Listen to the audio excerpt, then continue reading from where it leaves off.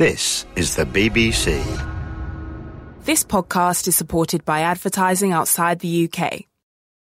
This is a BBC Radio 4 archive edition of Alistair Cook's Letter from America. Good morning.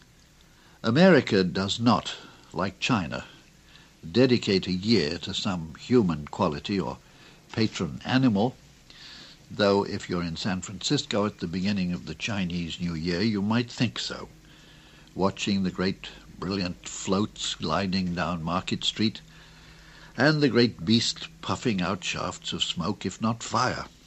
I'm thinking of the Year of the Dragon. And from time to time, the Secretary-General of the United Nations has designated a coming year.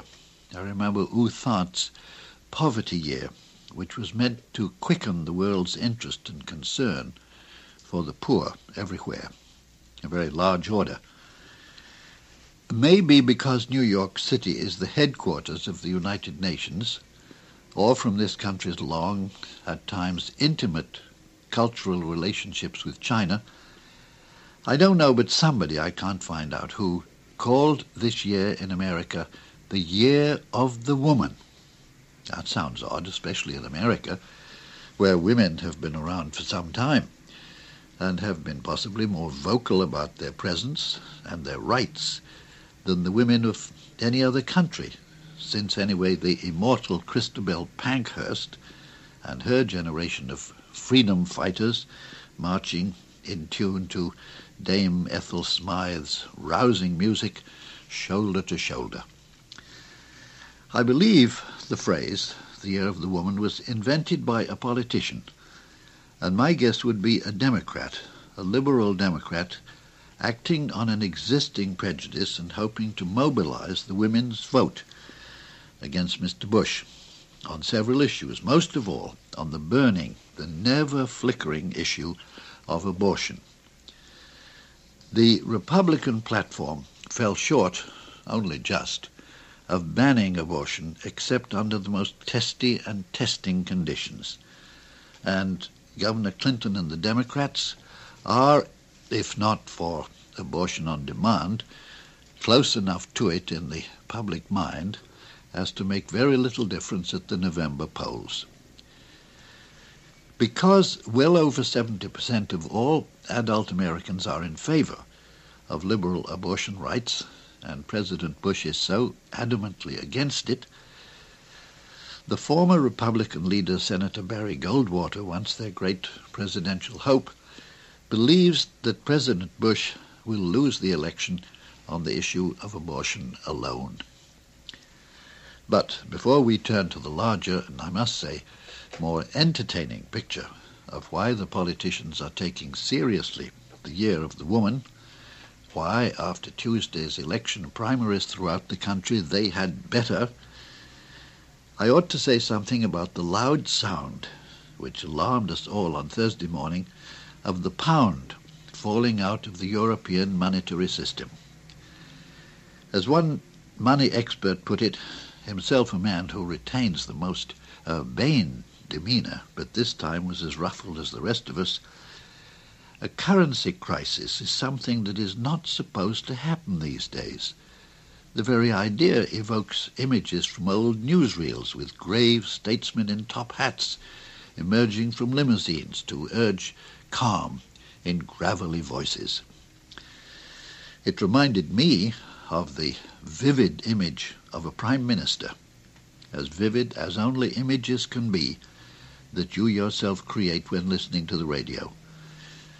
It was the voice, the very troubled Scots voice, of Mr. Ramsay MacDonald, in, I believe, the summer of 1931, speaking to the people of Great Britain and reporting on the findings of an emergency committee appointed to say what Britain should do about great unemployment and about what till then had been hopefully called the American slump, but which was in fact worldwide.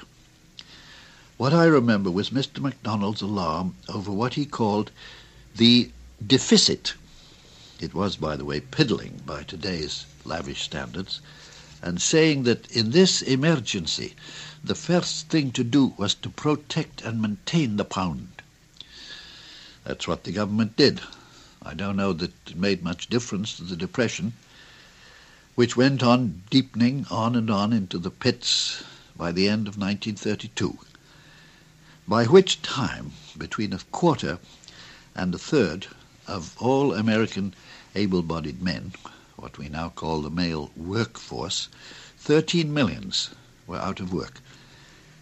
And the director of a foundation that was giving me a visiting university fellowship warned all the incoming fellows that they must be prepared through the winter of 1932-3 for the Second American Revolution.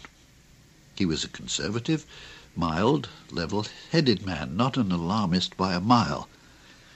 We were impressed, and I have to say, excited.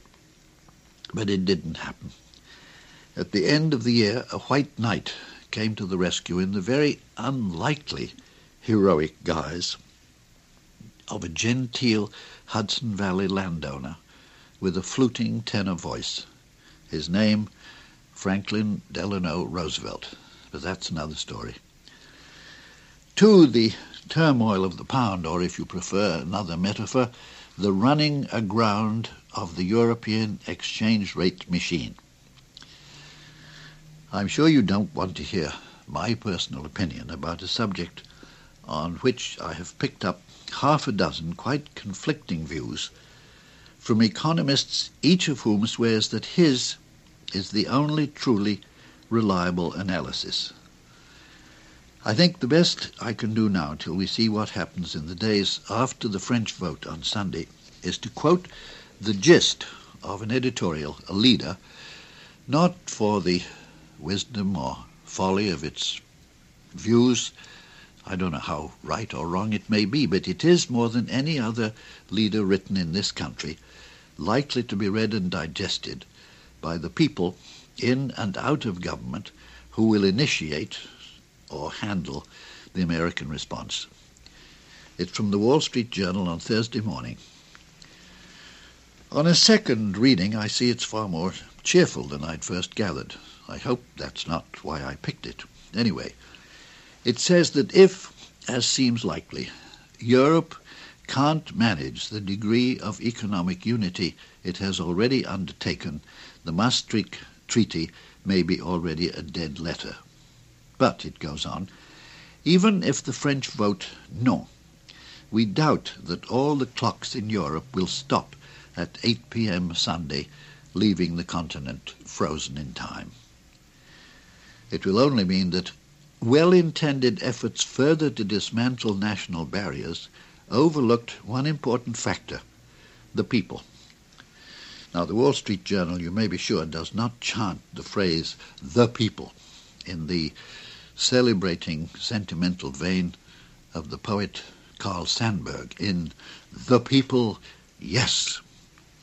If the journal were in the habit of publishing poems as editorials, it might have declaimed, the people, damn some of them, recruit the rest. For the journal sees as the principal foes of the treaty self-defeating nationalism and parochialism on the continent, the French farmer's assertion of a God-given right to a dole, the forceful wrongness of the protectionists, the clumsy appeals of various statesmen to national chauvinism. The journal sees, even if Maastricht collapses, better and broader avenues open towards European unity.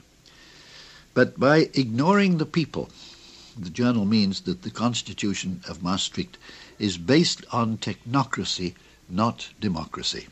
And it has done something you cannot do when you set up a democratic nation. The actual invention of a nation is something the Americans have had over 200 years' experience of. They're still at it. What you mustn't do is to take powers away from a legislature.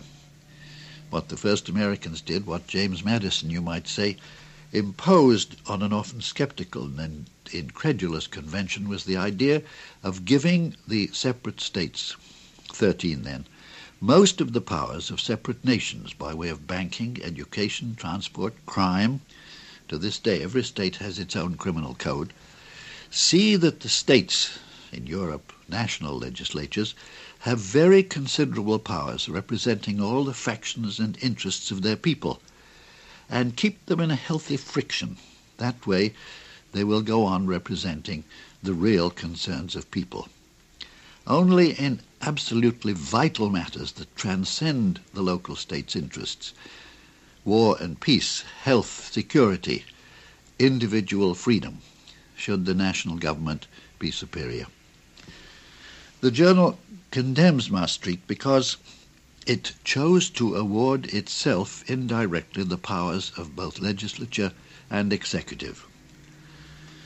The journal appears to believe that the people in Denmark, in Germany, in Britain, who protest that the powers of their own parliaments are being robbed, are right, and that for that legitimate reason Maastricht may be dead anyway. But when it's said that a no vote in France will shake the world's currency and security markets, the journal believes that this has less to do with Maastricht than with remaining problems of the world economy. It goes on. The cries of doom are overblown. There are other existing institutions addressed to the larger and vital task of bringing East Europe, including Russia, into the community of nations. NATO and the North Atlantic Cooperation Council, and GATT and the Treaty of Rome of 1957, and the Single European Act of 1986. All these, says the journal, draw the framework for the much greater negotiation there will have to be to make the EC a real common market. As for a single currency, look how much effort is required to hold together the existing monetary system. And those who blame the Germans for the crisis are reminded of the great costs of absorbing East Germans, the costs of reunification, and the huge subsidies the Germans finally made to Russia to grease Russian troop withdrawals from Germany. It winds up with the central flaw of Maastricht and responds again to the people who say you couldn't begin to knit 12 nations together without creating a bureaucracy as the leader in the first place. Well, concludes the journal, and I'd say this is likely for a long time to be the official and sincere American line.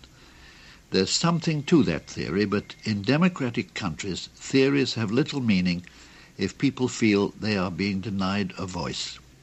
Europe's politicians are learning that lesson the hard way. Well, I see I have no time left to salute or go on about the Year of the Woman, and what happened this week to give the splendid phrase a lot of practical meaning. Perhaps next week can be the week of the Year of the Woman. That was Letter from America with Alistair Cook. You can find more Letters from America and thousands of other programs for curious minds on the Radio 4 website. When you need your bank, Capital One is right in the palm of your hand, so you can check your balance, deposit checks, pay bills, and transfer money from your phone with a top-rated app. This is banking reimagined. Get started online anytime. What's in your wallet? Capital One N.A. member FDIC.